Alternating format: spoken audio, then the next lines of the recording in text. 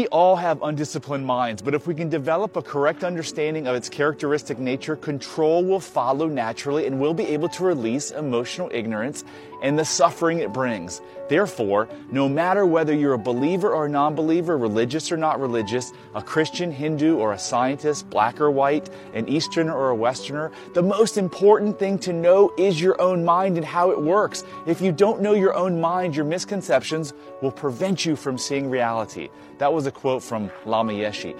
You can get to know your own brain at any age. Just start questioning everything. Why did I feel that emotion? Why did I have that thought? Why did I decide to do that particular thing? The more you question and analyze your thoughts, emotions, and actions, the more aware you can be to change. You can control the thoughts that are causing you emotions that ultimately cause your behaviors and actions.